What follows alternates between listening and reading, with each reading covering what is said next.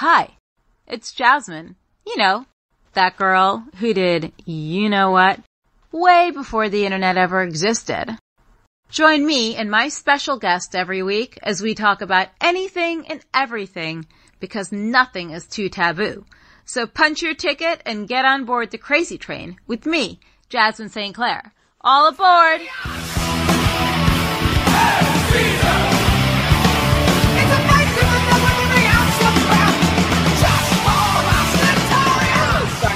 Oh, now it's started.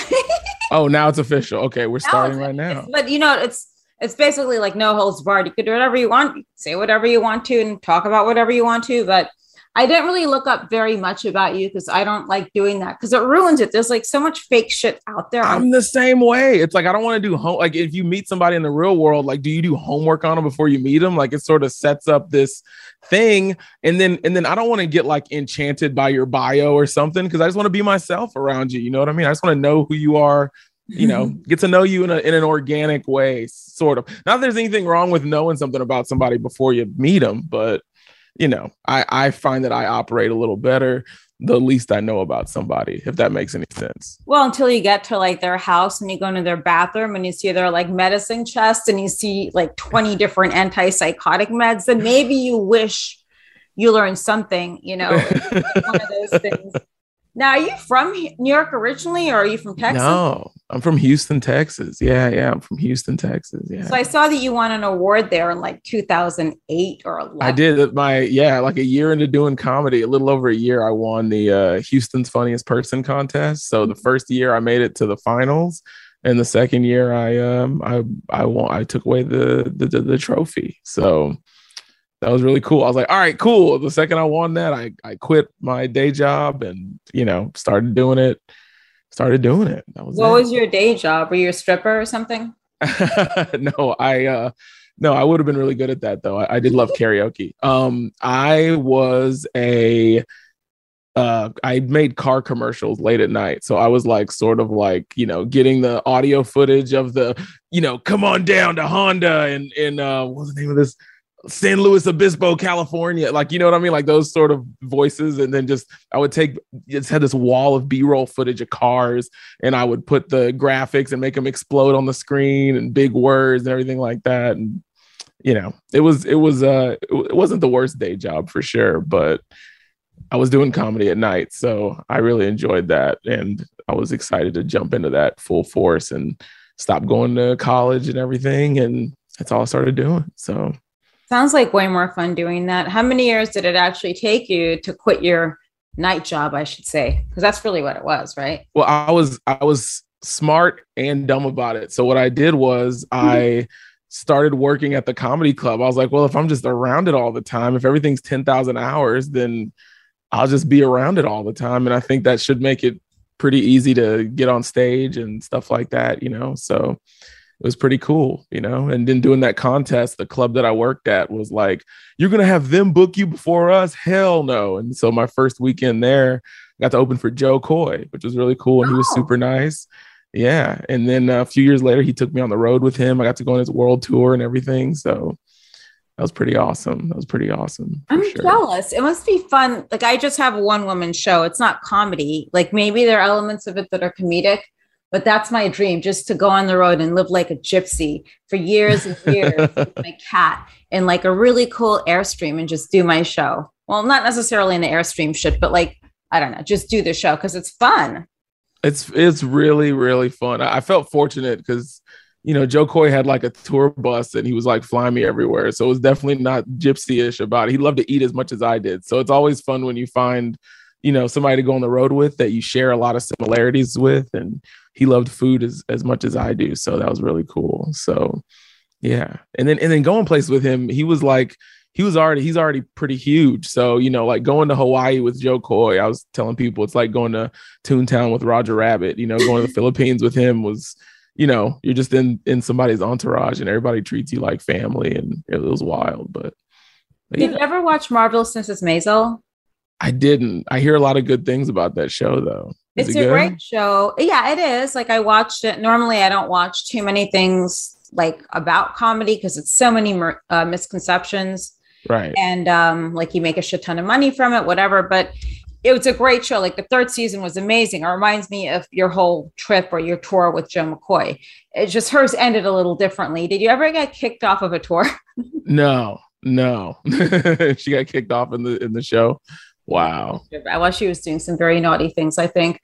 What do you think the biggest misconception is about comedy? And I noticed this thing, like I go to West Side Comedy to see shows sometimes when I'm in California, and it just, you get all these girls coming out doing these stupid rape jokes. It's like, I highly doubt anyone raped you because you're pretty, like, you're just gross. And you're standing up there telling us rape jokes. Is it for attention or you want sympathy or some shit?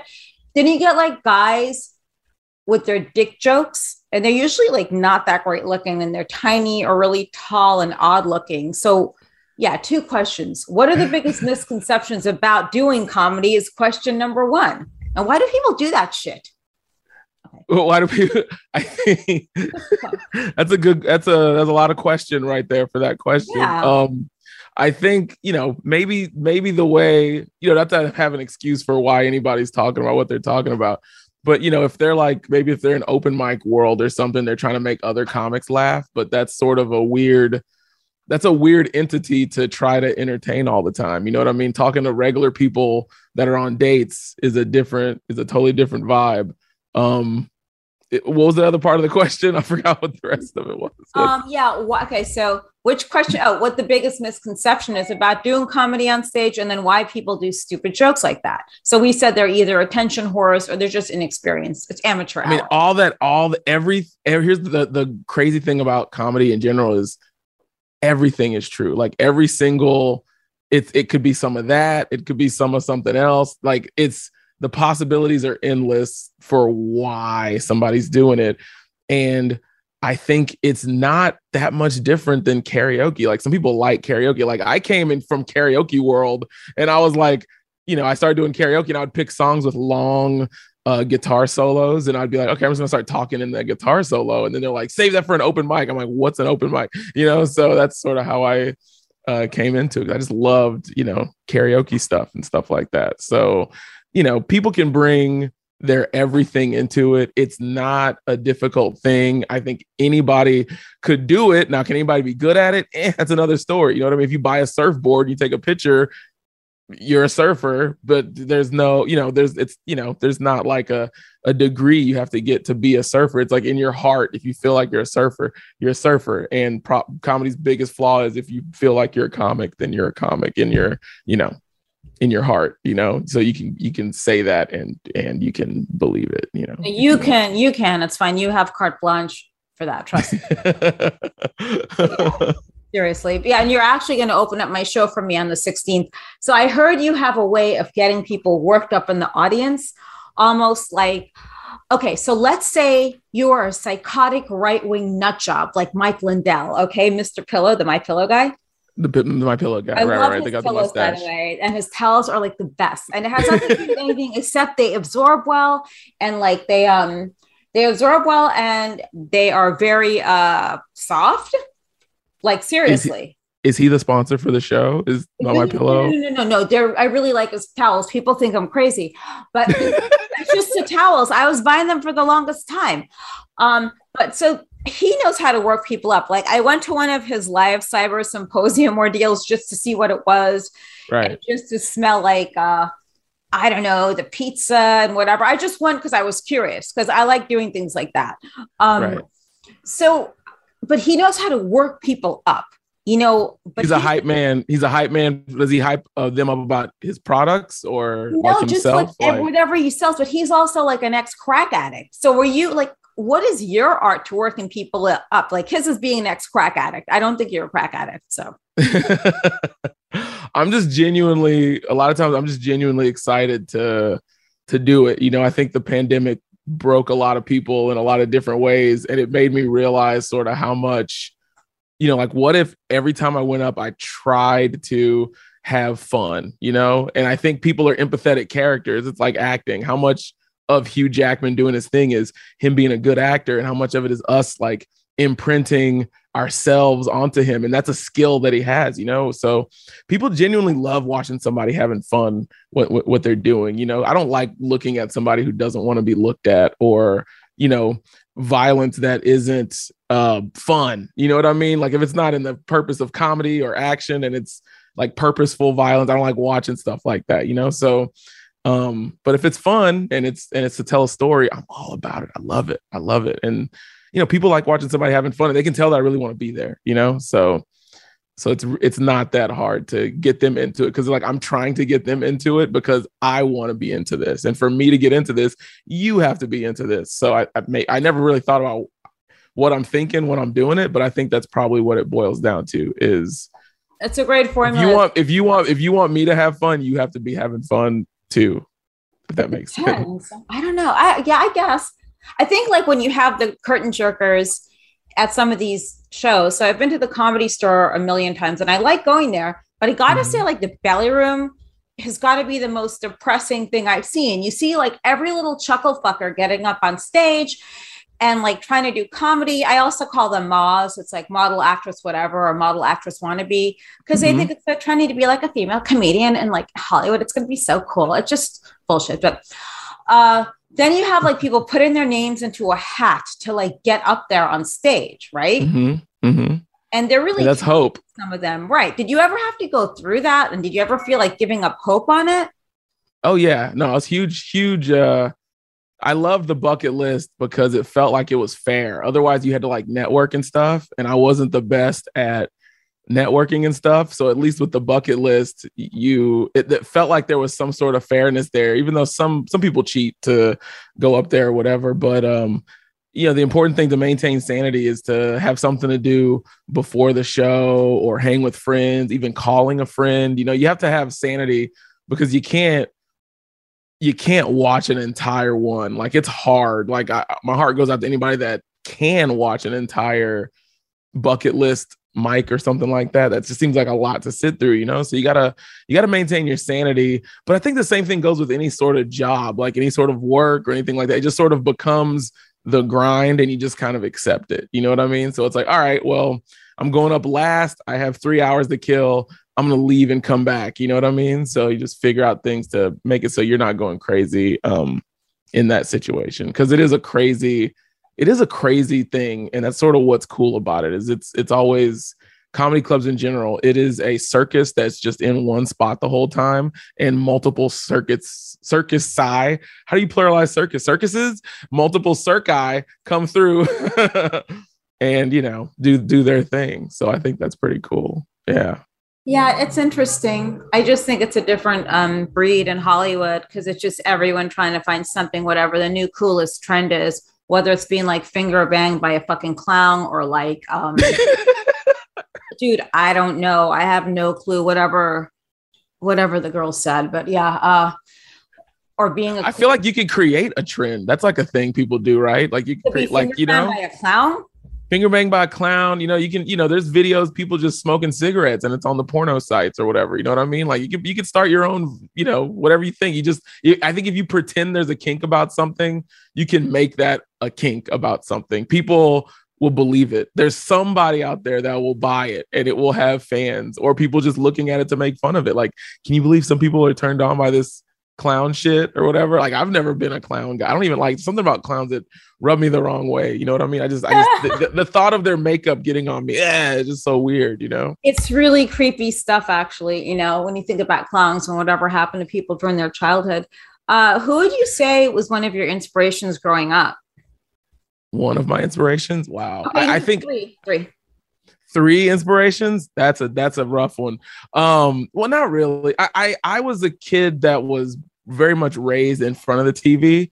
So anything that was on TV from 1982, which is when I was born, to throughout my childhood, I loved cartoons probably the most. I was a huge cartoon guy, and anything that was like a cartoon, I loved, you know what I mean? Bugs Bunny, Daffy Duck, you know, all that stuff. I remember when I was 12, was the perfect time for Ace Ventura: Pet Detective to come out in my life. So that was like, I was like, you could do that for a living? Are you fucking serious? Like, that's crazy, I remember that. Martin Lawrence, You So Crazy was probably the first comedy special that I watched again and again and again and again and again with my family. The movie Friday was great. I love that. Dumb and Dumber, just all the hits that probably people enjoyed. I remember when Clerks came out, I was in middle school, and that's when you really start cussing. And I was like, this is awesome. The Kevin Smith Clerks movie. So yeah, I was a kid that was raised in a movie theater. So I'd probably say movies number one. Any sort of movie, my mom would drop me off at the movie theater. I would page her to pick me up. So it was great. I would just watch 3 movies on a clip, skip around. The movie theaters didn't care in Texas. Everybody was doing it. So it was cool. Every movie theater felt like a theme park. What's up? A pager? A pager. Yeah, I used to page my mom 222. That meant pick me up. I'm ready to get picked up from the movie theater, because I would just go there early, like at 10 o'clock for the first show, and I would just leave late at night. I remember watching 3 movies at a time, 2 or 3, always, never just one movie. It was always a 2-movie situation. Did you ever sneak into like an R-rated film like The Shining or something?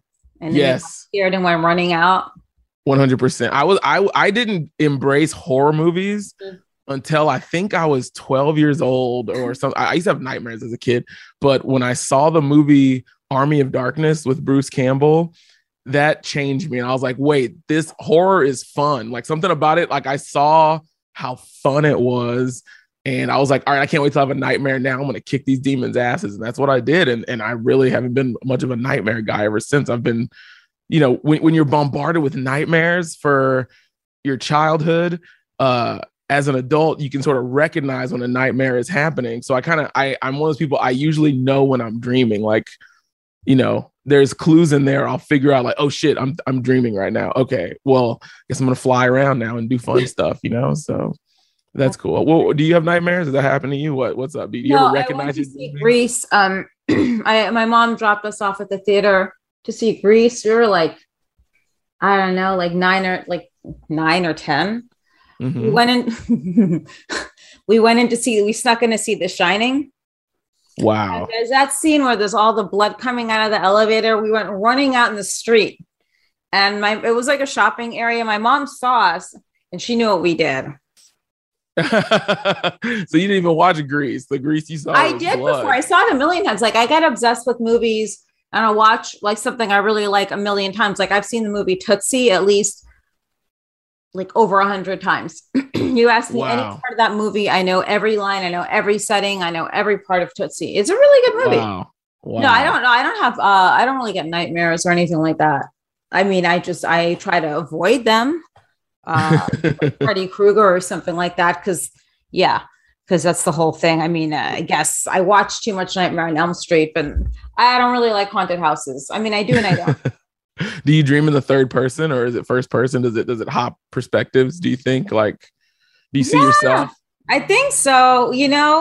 I mean, I think the last time I went to like a haunted mansion, nothing happened. Like, I punched out the guy, and then I wasn't allowed back in. I was in Florida somewhere.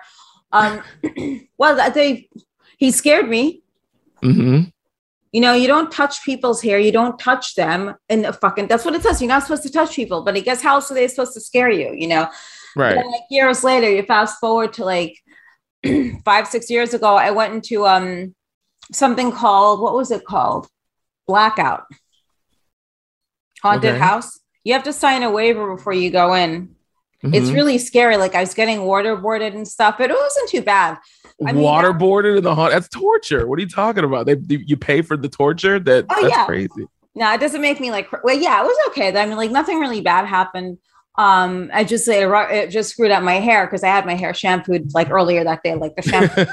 I'm like, geez, that was a waste of $40. But yeah, I mean, I've always thought comedy was interesting. And being an improv, like, I went to improv classes at Second City. So we'd have a drop-in where people from other schools come in and check out the classes.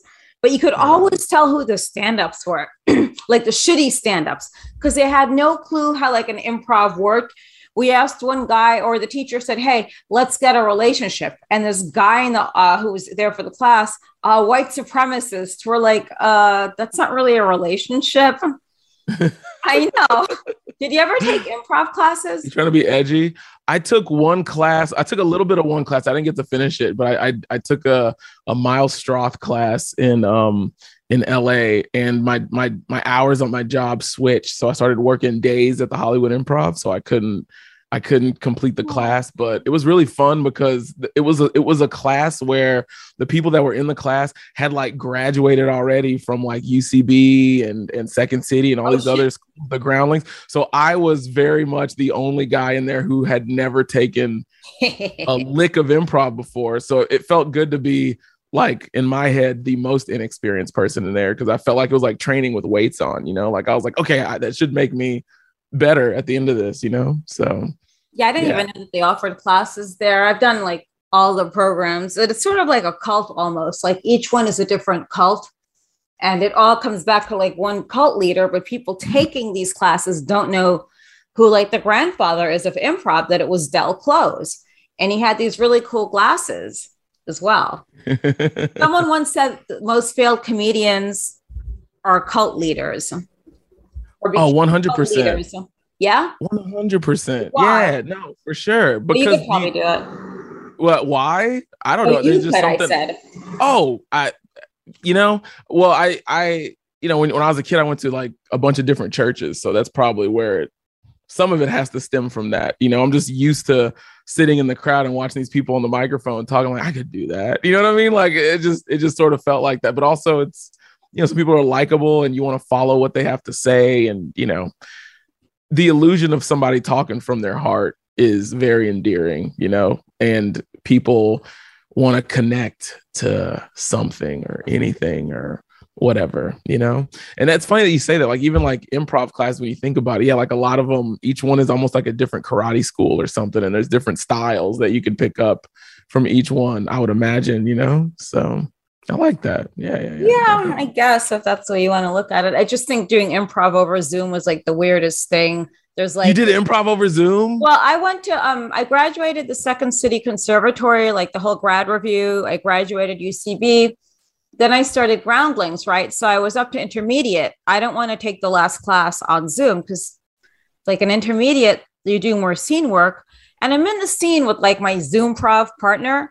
And you see her mother in the freaking background. It's like, should I have taken the opportunity to do like improv with her mom? It was just like, it was so bush league. So yeah, now they just reopened in person. So I'll probably take my last class the last level in person. Yeah, someone's mom. People have like been naked in the background in Zoom. Like it's been everything. What did you do to stay keep afloat during the pandemic, or better yet, stay sane? I actually did not hate Zoom shows. I know I should have. I did. It was fun because it felt like something about it felt like, all right, we're all in an even playing ground right now. So normally when I was on a Zoom show, I would grab my camera and I'd like zoom in and stuff like that. I'd walk around like I didn't care, and I made it fun. What was your question again? I'm sorry. I have ADD, self-diagnosed. That's I'm not good. rich. No, that's good. I'm glad you do. How did you stay afloat the pandemic?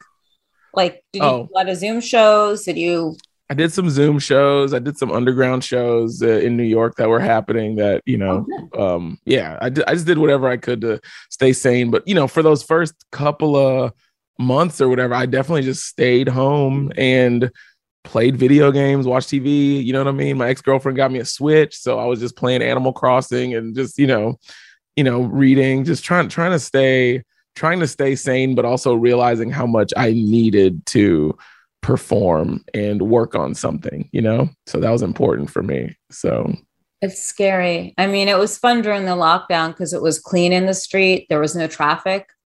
I could ride my motorcycle and zoom past shit and nothing would happen to me. But yeah, it was an interesting. Well, it was fun. Plus, there weren't that many people out. Then the people that you've never seen in your neighborhood were out, but yeah, I mean, I would totally do that again for a month and that's it. Not a whole year or whatever. Yeah, for a month for sure. But I feel like I'd be so productive that if there was another one that happened, if there's another one that happens at some point, I think I'm going to be so productive. I'm going to do very well with it when it happens again. Hang on. What's that in your background? Is that a real fireplace? Yeah, I pull up a fireplace on my TV to make my living room look deeper than it is. It's so cool.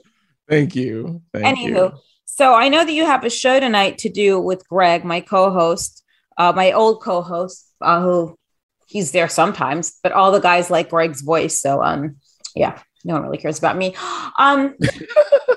It's your show. How many episodes are you deep in this? What's going on? 27, but Greg was co-hosting with me. Then he's like, oh, you could just do it on your own. Then like the first thing someone asked me on a show was, well, where's Greg? I'm like, are you fucking kidding me? Then I'm getting messages. Greg's voice is so great from like guys, from grown men that like Greg's voice, which is good and everything. It's like, okay, yeah, hi, it's me too. You know, hey, I'm here. Yeah, whatever. Yeah, exactly. So what do you have coming up? And if people want to learn more about you or like follow you and see where you're going to be, like the chuckle fuckers and so forth, like where can they go? They can go to my Instagram at Chase DuRousseau, ChaseDuRousseau. That's how you spell it. It's rough to spell, but yeah, that's probably how you say it for sure. That's why. That's the DuRousseau. How do you say DuRousseau? It's DuRousseau. DuRousseau. Yes, so they could follow me there. In May, I'm going with Operation Punchline to entertain the troops in Eastern Europe. So we're going to Poland and Lithuania, all these other different places. So it's gonna be fun. I should research the places and write some jokes about it for sure. But yeah, that's what I have going up next month. So and then after that, I should be back working on some stuff. I've been filming a lot of sets. I just want to make a special and I just want to release it on my own on YouTube. I see a lot of my friends releasing stuff on YouTube. So it's like, all right, I'm going to do mine, but it's going to be a little more grimy than everybody else's. Cause it's just going to be with the phone. So hopefully I inspire some other people that's like, hey, look, you can make a special from your phone. You can make a special from the position on a show of opening it. It doesn't matter. Like nobody cares, like you'll be fine, so that's sort of what it is. The movie Tangerine was filmed on an iPhone. I heard about that. I got to watch that movie. I knew Florida Project. I heard, was that one an iPhone movie too? I don't know about that one. That was great. Like but Tangerine was an iPhone. Yeah. Florida Project. He's really talented. Tangerine was an iPhone and it was really grimy. Nice. It was like it was a pimp who was like pimping a transgender hooker and all this stuff. It was crazy shit. I mean, I gotta watch that. I just saw Red Rocket. That's the first movie from him I watched, and I love that movie. I thought it was so good. I'm from Texas, so the movie felt so Texas. So, yeah, it was like taking place in Texas, so it was cool. Well, I hope you film it, and you should. I want to go see the troops. Tell them you need a translator to go with you overseas. Yes. Good call. Good call. German. Maybe they speak German somewhere there, and you need someone who speaks German. Yes. So don't forget to look up Chase DuRousseau. It's DuRousseau. DuRousseau. Mm-hmm. DuRousseau. Like no, DuRou, like Rousseau, but with a DU in front of it. So DuRousseau. DuRousseau. Mm-hmm. That's it. DuRousseau. Wait. DuRousseau. Mm-hmm. DuRousseau.